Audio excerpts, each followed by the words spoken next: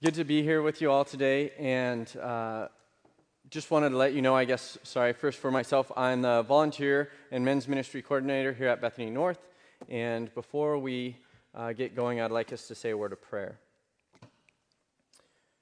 God, I thank you so much just to have this opportunity to be here before you, to worship with so many of my friends and family here through you, Lord Jesus Christ.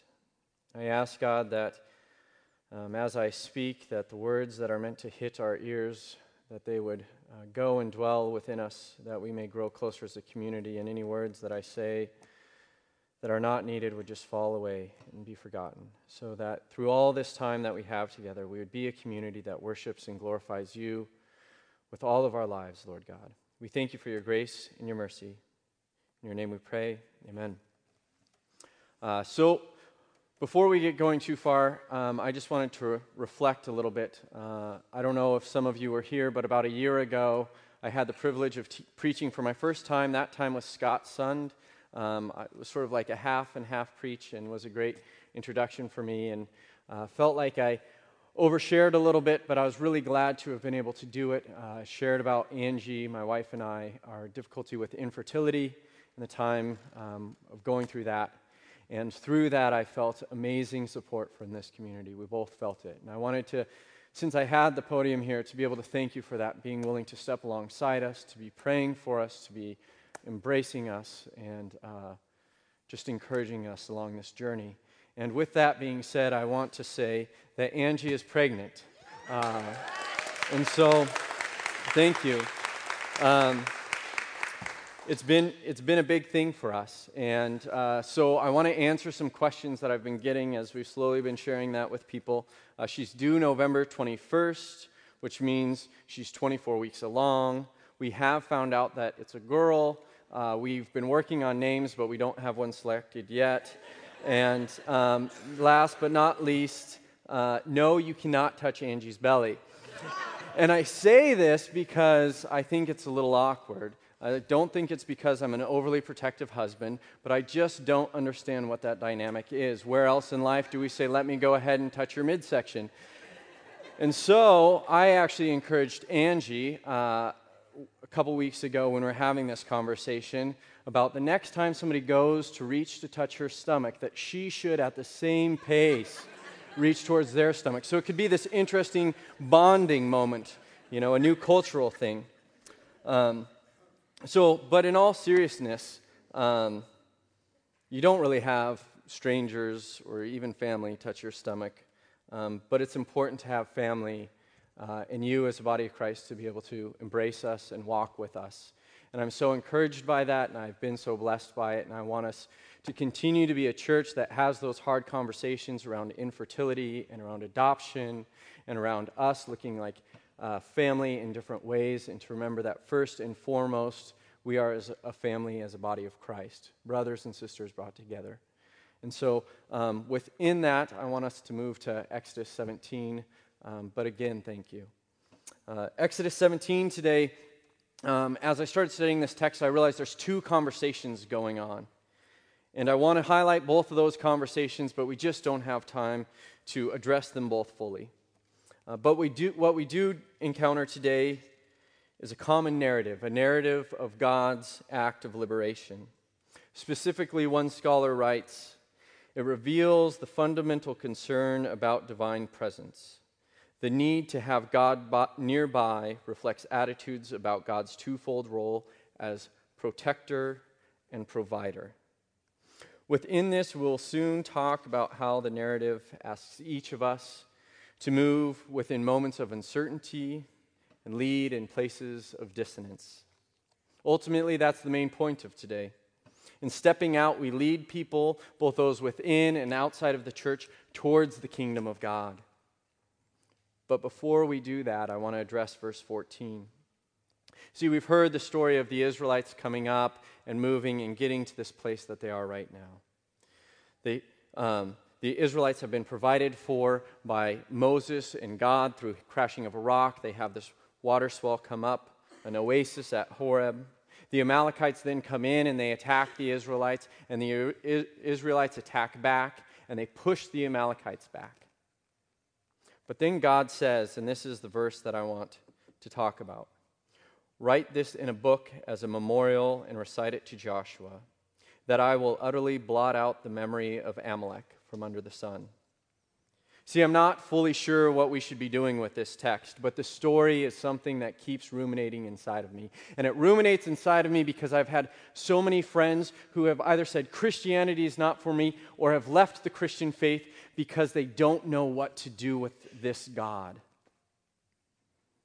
And see, this is difficult for me, because scholars note that this is especially troubling because not only do they blot out Amalek, but Amalek is actually of Esau's lineage. So there's family strife going on within this story. But I, along with those same scholars, want to point out that this is a small story of a much larger narrative. It's a part of a narrative that insists that it is the Creator who provides and protects. The Exodus narrative insists that God's people remember that they too were slaves, and in this, they ought to care for the strangers. We'll read that in Exodus 22. But if we jumped back to Exodus 12, we would also read that God tells the Israelites to welcome in the outsiders, them into their community. And all of this is not to try to somehow discount the fact that real human bodies were killed. I don't want to simply gloss over this text and say it's a mysterious tragedy. But see, I was convicted in reading through the theological perspective of a Native American theologian who deeply identified with the Amaleks.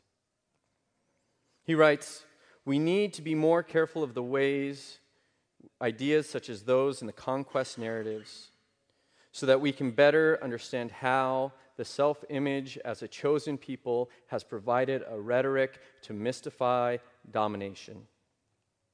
And that should be convicting. It asks how we as a people have the tendency to pull Scripture out of context to justify our own agendas. One African-American woman writes about those people in power and those experiencing oppression, writes to both parties saying, "We are left with the realization that one must exercise caution in using these texts in the hope of transforming modern race, gender, and class issues." Brevard Childs, a prominent biblical scholar, he writes something that really embodied my sentiment on it. He wrote, "When understood as a political strategy, one could scarcely find a greater abuse of the Old Testament." And what I'm hoping to do here is to insist we cannot simply sweep this under the rug. But I do not believe that a sermon or a whole sermon series has the capacity to address this question. What I believe is that we will only address and come to better answers of this type of question when we gather in community and wrestle with it together. My hope is that my less than comprehensive address will simply reinforce the importance of the greater narrative that I believe is being shared here in Exodus 17. And specifically, that we as a people of God must come to know that 1, God moves before us. 2, that we are all asked to lead. 3, we require the body of Christ beside us if we're to do this well. See, Israel had seen God go before them. They had seen Yahweh, the great I am who I am, go before them. The Israelites had witnessed the plagues in Exodus 7 through 11. They were then freed in Exodus 12 and were guided by pillars of cloud and fire in 13, and then walk on dry land through the Red Sea, and then are freed to believe in the Lord and trust in Moses in Exodus 14. They were then so jubilant, Moses and the Israelites sang this beautiful song in 15, and then God provides for them sweet water. And then we jump to 16, and God gives them manna. And when manna's not enough, he says, "Okay, I'll give you some quail." And by the time we're here, by the time we're at Rephidim, we would presume that these Israelites would be trusting in God again, continuing that trust. Even the place Rephidim reflects and foreshadows their experience with the roots Resh, Pe, Dalet, meaning support, help, and carry. Yet they go to this new land and they start to grumble. Oh, but the language ends up being intensified. It's not only grumbling, it's quarreling. The whole situation becomes so escalated that Moses pleads to God, fearing that he is about to be stoned. In verse 7, we learn that this place gets named Massah and Meribah, literally trial and quarrel. See, I think it's easy for us to say, if God had just provided one of those miracles for me, I wouldn't question. But I think all of us, if we were to admit it, we would. See, we're so quick to forget about God's provision. And I think this is part of why Moses has that staff. He's the one crushing it with the rock, and then it's there when they go out to battle. It's this place, this token, this memento. I think that's why Scott, over the last couple of weeks, has emphasized that we need to remember. Coinciding with this, though, is another important truth, that God both provides and moves amidst our questioning. Though we should remember God's faithfulness, we can also trust that God will not judge us for asking and wrestling with the difficult questions. See, Jacob had wrestled with an angel, and even Jesus comes before God and pleads, saying, "Is there any other way?" Jesus commands his followers in Matthew 7. He says, "Ask, seek, knock." And then in Luke 11, he tells us to continue to be persistent in that pursuit. See, the answer may not sit well with us, but for me, in my faith, it's involved a remembering that necessitates a continual asking that deepens my relationship with God. What I believe is that our Creator has gone before us, if we'll remember, and continues to go before us again in our seeking of God's presence. What did they ask? They asked, "Is the Lord among us or not?" God, in verse 6, says to Moses, "I will be standing there before you on a rock." God stands before him to show him where to strike his staff. This large piece of wood comes hurling down at the earth to crack against it. As life springs forth from this broken place, the Creator, standing there, reminds Moses that God alone is the one that brings life. I know that some of us here are in desert places where we, like the Israelites, are either foresee a thirst that is coming or we feel it now deeply. I want to affirm that God has and is going before you in these places. One for me was seeing my position in construction was driving a wedge between my wife and I in our marriage. I was just spending too much time away from home. See, amidst this, I didn't know what to do, but I knew that something had to change. And I had these continual stirrings that I should be looking to go back to school. And one day, while Angie and I were worshiping at the Green Lake campus, she turned to me and said, "I could see you preaching." Now, this is the same woman who, before we got married, said, "I never want to marry a pastor." But I needed to let go of this promising career to bring health to my marriage. It felt like something that I could lean on, but I knew I needed to lean on something else and that I needed to step into what was next. And as many of you know, I'm still on that journey. Other of us have feel dried up by their pornography addiction. And we need to do as some of my friends have done and limit their access to the internet and put up firewalls on their devices. Communally, it might be asking what stereotypes or systems need to be broken so that we as a community, through CBA and Tuesday Bible studies, can begin to invite those who are at the methadone clinic or a tent city to experience life and to experience community. What are the places and the structures in our lives and the lives around us that need to be struck if people are to again experience life? I believe the Holy Spirit will show us these places, but my question is, will we go and obey? You may see things as physical and social realities that cannot be overcome, but I ask that you consider being a person of imagination. We do, after all, worship the resurrected Christ. It may look like physically dismantling or reconfiguring something as we see here in Exodus 17, or it may be this much-needed spoken word that we later encounter in Numbers 20. In either story, we must remember that it is God who is leading. We can trust that this same Creator is willing and ready to move and guide us through the Spirit. In my own faith, I'm beginning to ask how I can experience God more fully experience God with us. I want to feel it in my bones. I want to know, and I want you to know, that the Lord is among us. Interestingly, though, I believe we only encounter that when we're willing to step in our faith or answer our phone. Just because God goes before us, it does not mean we are not called to move. We must step forward as we're called, as circumstances required. And I call this leadership, and that leads me to point 2. And that is that we are all asked to lead. First, I think it is important that we define leadership because it's a pretty trendy topic these days. For our purposes, I want to lean on Dr. McKenna's definition that insists a leader is a person who goes first. It's simplistic, but it's true. Let's remember that I'm not saying this leader is a good leader or a bad leader, but simply a leader. If you were to imagine a group of people to my left here, to your right, to my right here, your left, and we're standing in a line, and I step out in front, all of a sudden I am left vulnerable to all those people behind me. Any arrows they want to shoot at my back, they're free to do it without me knowing. And then those coming up front are willing to attack me however they want. I'm the most vulnerable position. See, a lot of us feel like that's a difficult thing to do.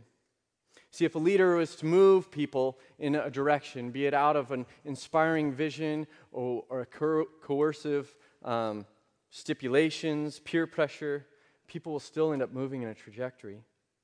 But here Moses, the archetypal prophet, highlights the struggle of leadership. See, even at the beginning of the Exodus story, we hear he is hesitant to carry that mantle. And I believe that's okay. I even believe that it's noble, because how many of us here really want to follow after a leader who says, I want to be the leader. I want that power. I believe many of us do not consider ourselves to be leaders. How often do we prefer to point to someone else rather than take ownership? We see it starting at the Garden of Eden. See, humanity sins, and then humanity points to humanity, and she says, oh, it's creation, and then all that's left is just who, where. Really what's being said is, God, if you could have created us better, we probably wouldn't have sinned. How often do we do that? We're hesitant to lead because we feel left vulnerable. See, Adam and Eve don't even want to step out in front of God, the God who's seeking after them, because they feel naked. See, we know we're not God. We know we're not perfect. We don't want to help out and deal with people that are quarreling or trying us. We don't want to have to make decisions that affect other people's lives. And if you're like me, you would often rather your faith not have to cost you anything. But Jesus tells his followers many things, but that's not one of them. He told his disciples in Matthew 16, whoever wants to be my disciple must deny themselves and take up their cross and follow me. Whoever wants to save their life will lose it, but whoever loses their life for me will find it. And those of you who did the Bonhoeffer study with us, those of you men, I want to remind us of a quote here in Bonhoeffer. It's a little bit long, but I think it's important. It says, the cross is laid on every Christian. It meets us at the beginning of our communion with Christ. When Christ calls a man or woman, he bids him or her to come and die. It may be a death like that of the first disciples who had to leave home and work to follow him. Or it may be a death like Luther's, who had to leave the monastery and go out into the world. But it is the same death every time, death in Jesus. The death of the old man or woman at his or her call. We, being made new, are called to move in a new direction that is going to lead us vulnerable. See, Jesus calls us salt and light. It's not a matter of if we're salt and light, but whether and where and how we're going to be salt and light in the world. I firmly believe that that's leadership. I believe that us being salt and light in the world is what it means to be ambassadors. I see it as our call.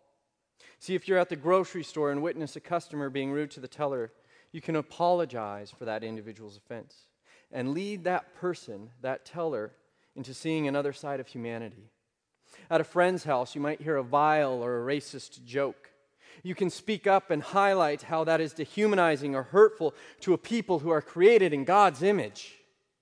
And while you're spending time with friends in a church and someone tries to lure you into a gossiping situation, you can remind them of the importance of addressing problems one-on-one, and that we as Christians reconcile to one another through that way. In each of these, you would be sticking your head out in a culture that would find that a little awkward. Some may even be put off a bit, but I would be willing to say that they get to experience and see the kingdom of God in that moment.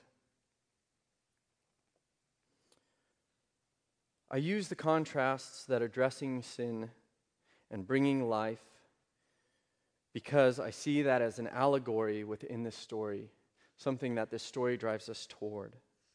How and where are the dry places of our lives that need to have life drawn out of them? What are the sins that do not allow people to experience the fullness and the flourishing that God intends that need to be pushed back? Our fear of vulnerability often creates this false narrative that insists, I don't know what to do. But do we look? Do we listen? In Exodus 17, we read, the people are quarreling and grumbling at Rephidim. Where is that occurring in your workplace or in your home or in your town, be it in Everett or Shoreline, or how about within our nation or this globe? Where are people being being left dry? People are attacking the people of God at Rephidim.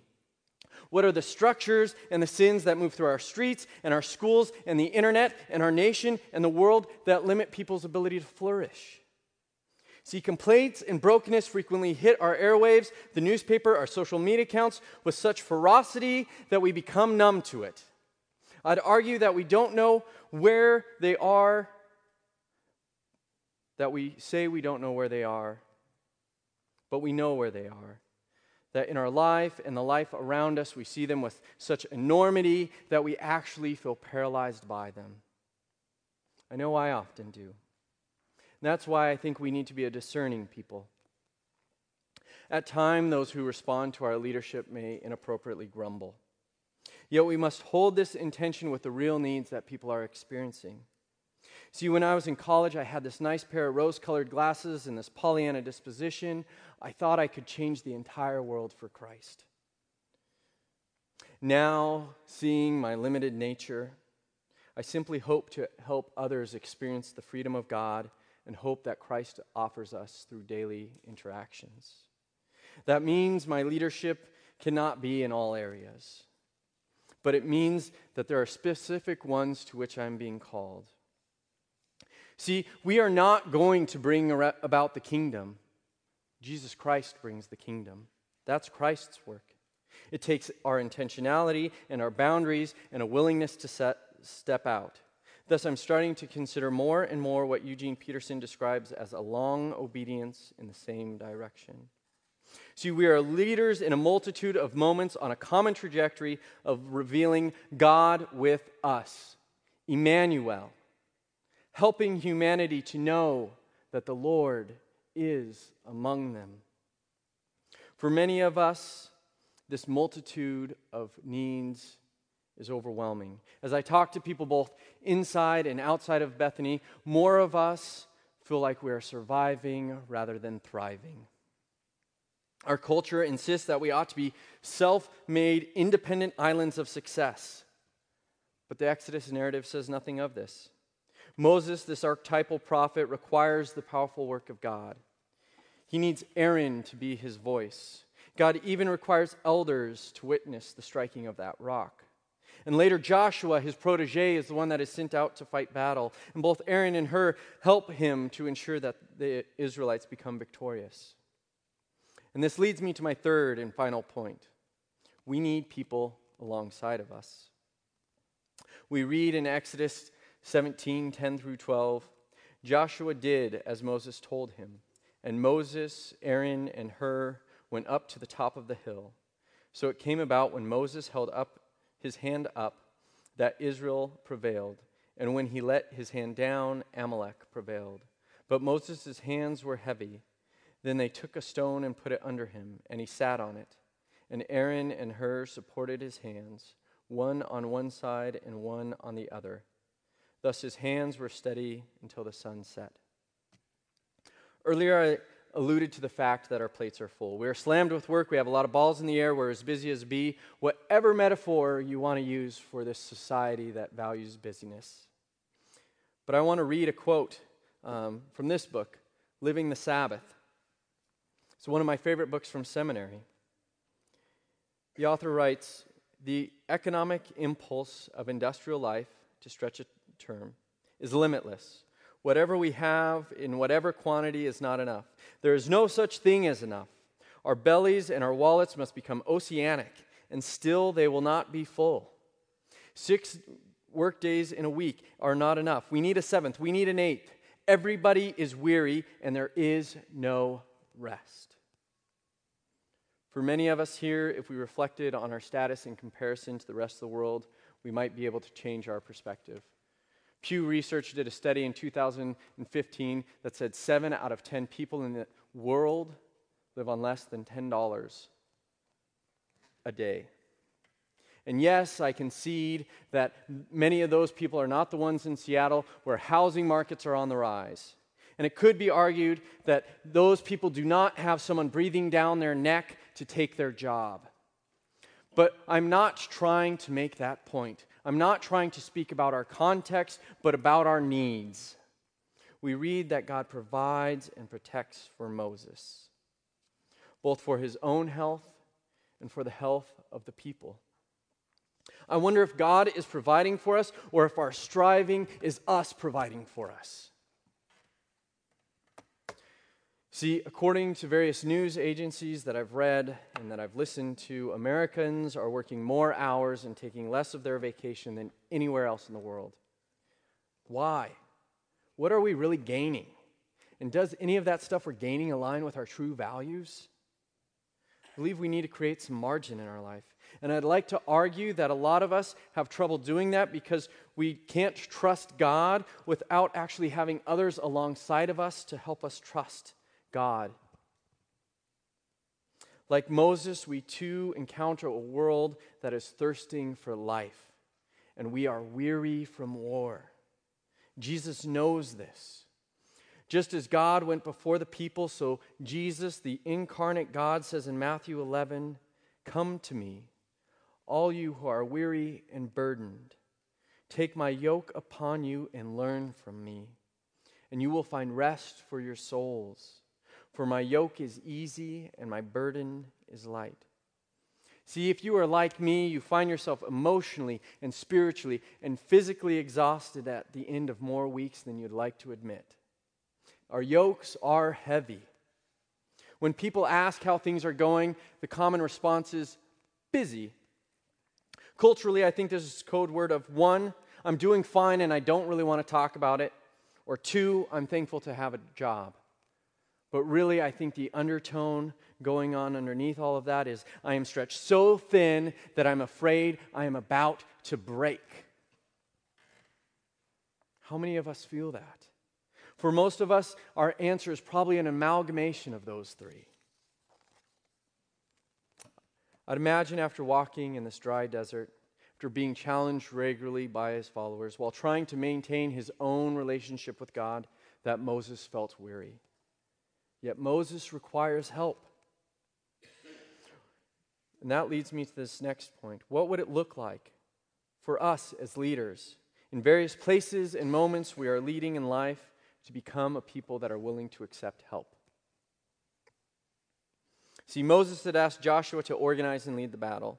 Aaron and Hur went up with him to the top of the mountain. Then when Moses was weary, he provides him a seat for sitting. Moses accepts this help without comment or request as far as this biblical narrative tells us. See, it's not easy for us to ask for help or to delegate. Our individualistic culture depicts this as a sign of personal weakness rather than a sign of communal strength. I'd argue by seeking and accepting that it's one of the best ways we can grow individually and as a body of Christ. I want to share some of my own moments since going to seminary. The first one's the junction.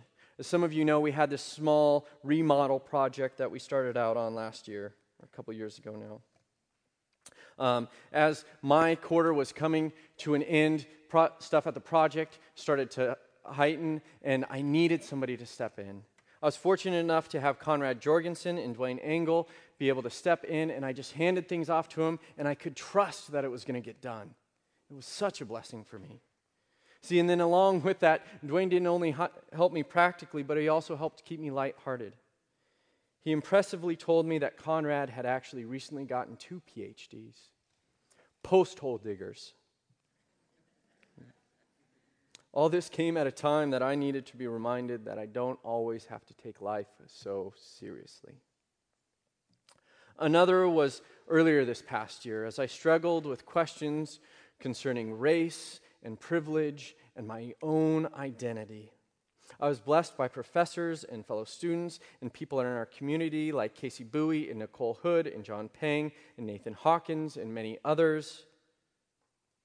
See, these people helped me as a Caucasian male student learn about racialization and injustices towards people of color and women, and what my role might be to help bring justice in places of brokenness, where my voice may need to be spoken and where I may need to be quiet, where I need to help move and where I maybe just need to sit back and support. At my own home, I thought it would be a good idea to do a bathroom remodel for Angie as a Christmas present. It certainly wasn't the best idea for somebody who's trying to practice creating margin in their life. But I had people like Andy Duffus help me find contractors, and Bob Eriks even came over to give me a pointer and help set some tile. See, Bob made me feel almost as if I had no other choice but to accept his help.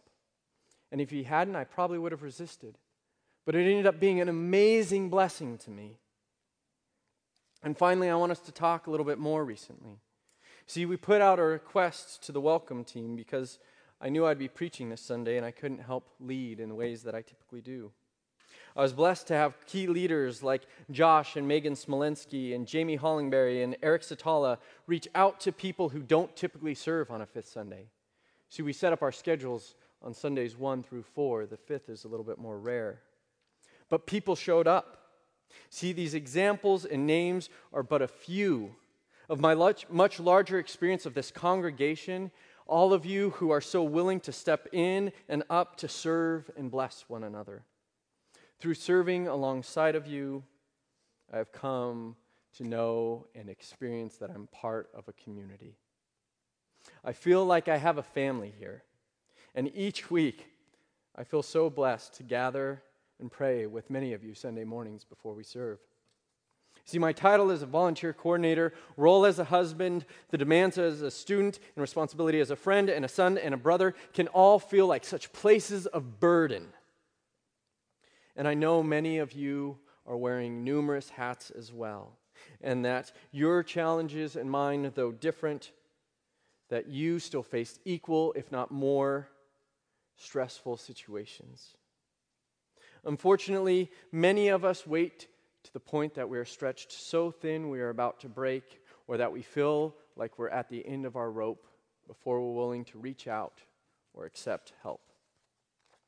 I'd even like to argue that all of the various hats that we are wearing, they don't need to be burdens, but they can become places of hope. Right now, I'd like all of you to take out your phones, seriously. I know they're in purses and back pockets. I'd like you to take out your phones and write a person a note of gratitude through a text or email or social media. And I know we don't have the greatest reception in this place, so it may just need to be a draft for right now. Or maybe you need to write it on a bulletin so you can email it or call someone on it later. But please take a moment to write somebody.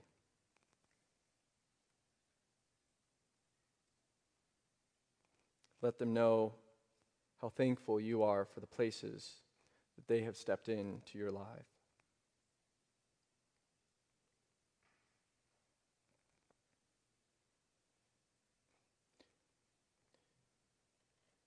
And continue writing as I speak, but this is why I want us to not only be a people who are willing to accept help, but to be a people who seek to offer it. See, I believe that is what it means to be a people of God, to be the body of Christ. We lead when we step up to serve others. Paul explains that this is the fulfillment of the law in Christ. In Galatians 6:2, he writes, "Carry one another's burdens, and in this way you will fulfill the law of Christ." See, God perceives the people's and Moses' needs, and God steps in. Not only does he provide water to rescue Moses from the brewing mob mentality and the people's despair, but he also provides leaders and the elders who can later guide others to water and remind the people of God's provision through Moses. Aaron and Hur initially seem to act as an emotional support, climbing up this mountain with Moses. But then a practical need arises, and they provide a stone to rest on. For some, this may be seeing a face, holding a sign, and smiling at them, and handing them some food or some cash. For others, it may be simply writing a check to a friend in need. Others still, it may be taking a weekend away from whatever you are going to do to be able to babysit for a couple who really needs to reconnect. See, it's not so much about your age, your gender, your race, your marital status, or the many other boxes that life tries to have us check throughout the days. It's about being willing as a leader to see the needs in the world, to look at your resources and see how you can provide. A group of guys not so long ago from Bethany went to help Buzz and Betty on their house. They went to work on their deck. They took one of the 4th of July weekends even to help remove and rebuild this deck. They saw a practical need, they had the skills and the passions, and they went to work to bless a family in our community. Some of you have heard the quote by Frederick Buechner: "The place God calls you to is the place where your deep gladness and the world's deep hunger meet." We have to see those places where people thirst, where spiritual darkness seeks to attack, and we need to be willing to intercede. See, then Aaron and Hur, their scene gets to be a little bit more intimate. See, they hold Moses' arms up. I want to pause here to read verse 12 again, and unfortunately I didn't get it set up on the slide, so I would really like us to read it together. Because it says, "But Moses' hands were heavy. They took a stone and put it under him, and he sat on it. And Aaron and Hur supported his hands, one on one side, one on the other. Thus his hands were steady until sunset."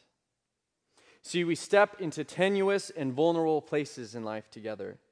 I see this moving as something that requires a more intimate fellowship and friendship. See, the more authentically we know people, the better we can know and perceive their needs before they're even brought up. These are the places where we have difficult questions about theodicy, like I brought up earlier. These are the situations where we have honest conversations about depression or infertility. Conversations where we talk about the deep fatigue that affects our body at such a level that our soul is aching. Moses was tired. We all would be after traversing a desert, walking up a mountain, and holding up our arms for half a day. Think of the strain first that comes to his shoulders. Then the feeling that comes to his triceps and biceps and forearms as he's holding his arms out. Now consider the internal dialogue that is likely going on in his head. "I know I hit the sea with this staff, but what are you doing here, God? These same people wanted to stone me not that long ago. I wish I had some water right now. Maybe I should have just stayed in Midian, where I watched over Jethro's flock. That was a little easier. God, you must come and help me. See, I don't want to turn this into some mystery science theater, but I'm sure he had some agonizing questions that matched the aches in his muscles. How comforting it would have been to his soul to experience others support his aching arms. Yes, it was a moment of vulnerability for Moses, but what a relief. But Aaron and Hur made themselves equally vulnerable. See, culturally there are some differences, but from what we can tell, they didn't ask if they could help. They simply did. It's easy to not want to offend somebody by offering help, let alone actually doing something for them. We also all know that helping can seem more like a hindrance sometimes. I'm sure you've all had that happen once or twice, where you get an extra hand and it creates more of a mess than a help. But amidst that potential backlash from Moses, they stepped in. Stepping up and supporting Moses would not have been comfortable.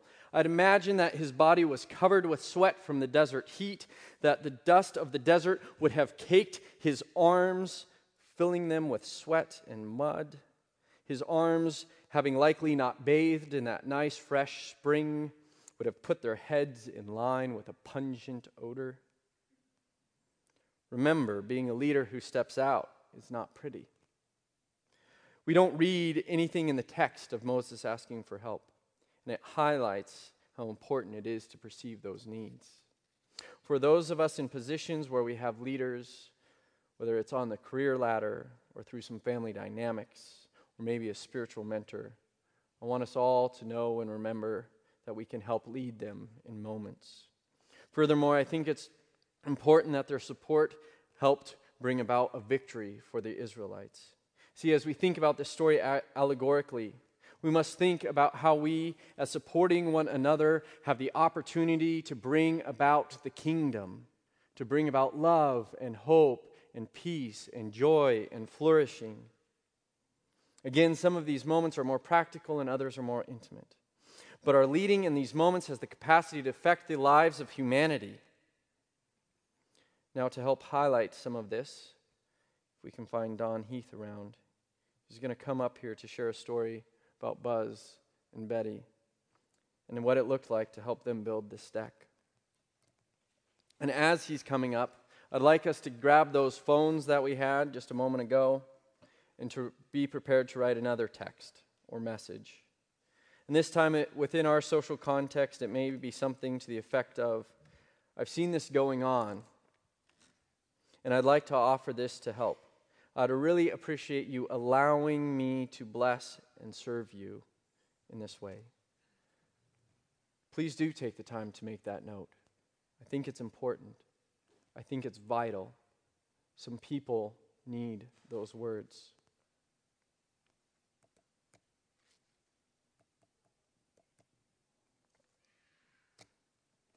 All right, Don, thanks for coming up.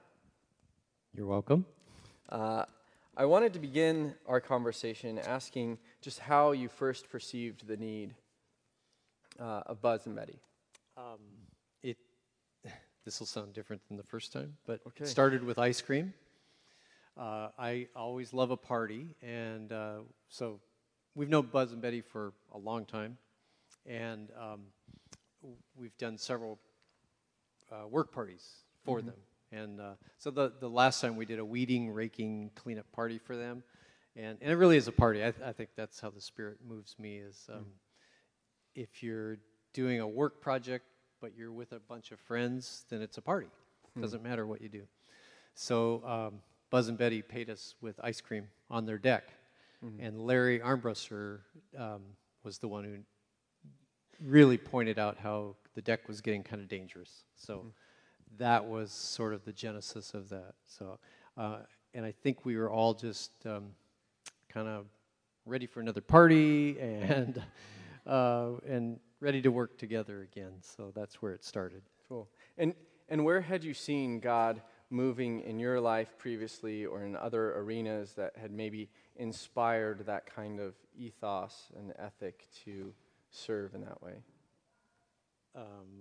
I've always wanted to be Amish, Okay. but we don't do much barn building here. So, but I have felt for a long time that we need to live with each other and be in each other's lives, and sometimes that means just going and working with each other, helping out at different things at each other's houses. So anyway, that's just me. That's it. And then what helped make you decide to move, to say like, okay, we need to go and do this. We need to move now. Was there a... That was more Larry, I think, than me at that point. Okay. Yeah. And how did the gathering of people together actually occur? Like, how did that practically happen?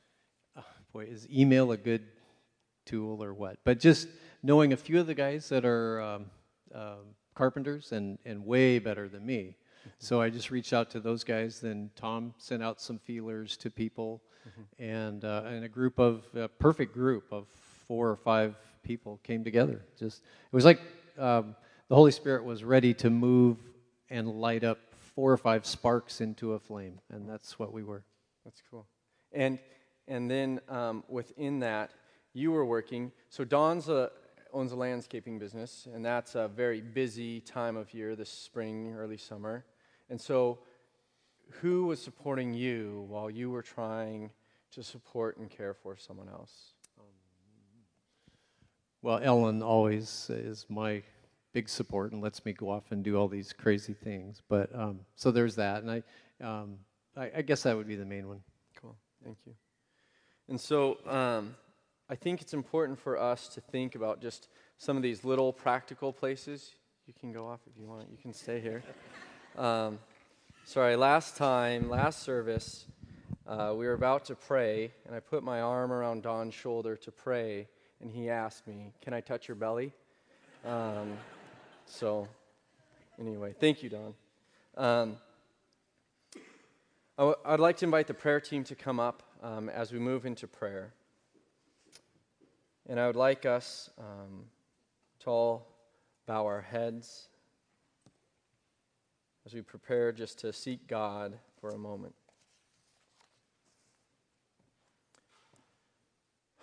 God, it's awesome to be part of such a loving and caring church.